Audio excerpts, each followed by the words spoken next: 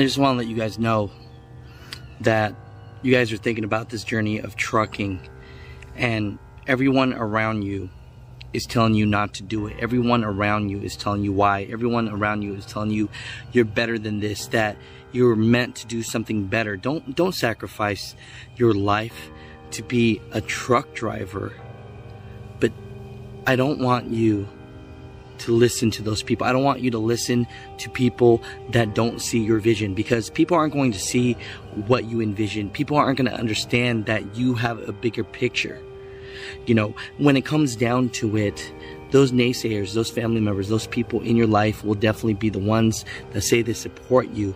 But this right here is up to you. You have to make this happen for yourself. There's no one out there that's going to make this happen for you but you. And you got to stop worrying about the people that you say don't believe in you, the people that you say don't care about you, the people that you say that don't believe in your dream, because it's not about that.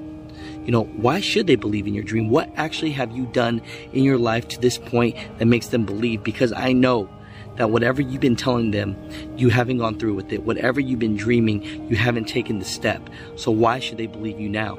So instead of doing that, what you should be doing is just going for it, building up on it, get your education, get your information right, become that truck driver you want to become, gain that knowledge, create that fleet, and then after, when you actually get there, believe me, they'll let you know that they believe in you. You got this, you can do this. I've been here, it's a lonely road. My family told me to be everything but a truck driver, but I did it anyways. I saw a bigger picture, and now they're more proud than they've ever been. They're proud that their son helps people. They're proud that their son is doing something that is motivating others in his life. And I'm proud of myself. So in the beginning, I was upset. Why weren't people supporting me? Why aren't people looking at me like I'm going to make it? Stop worrying about that. Focus on making it happen, taking it day by day, making the steps that it takes to make it happen, and just do it.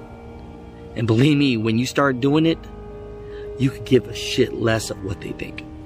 We are the music makers, and we are the dreamers of dreams.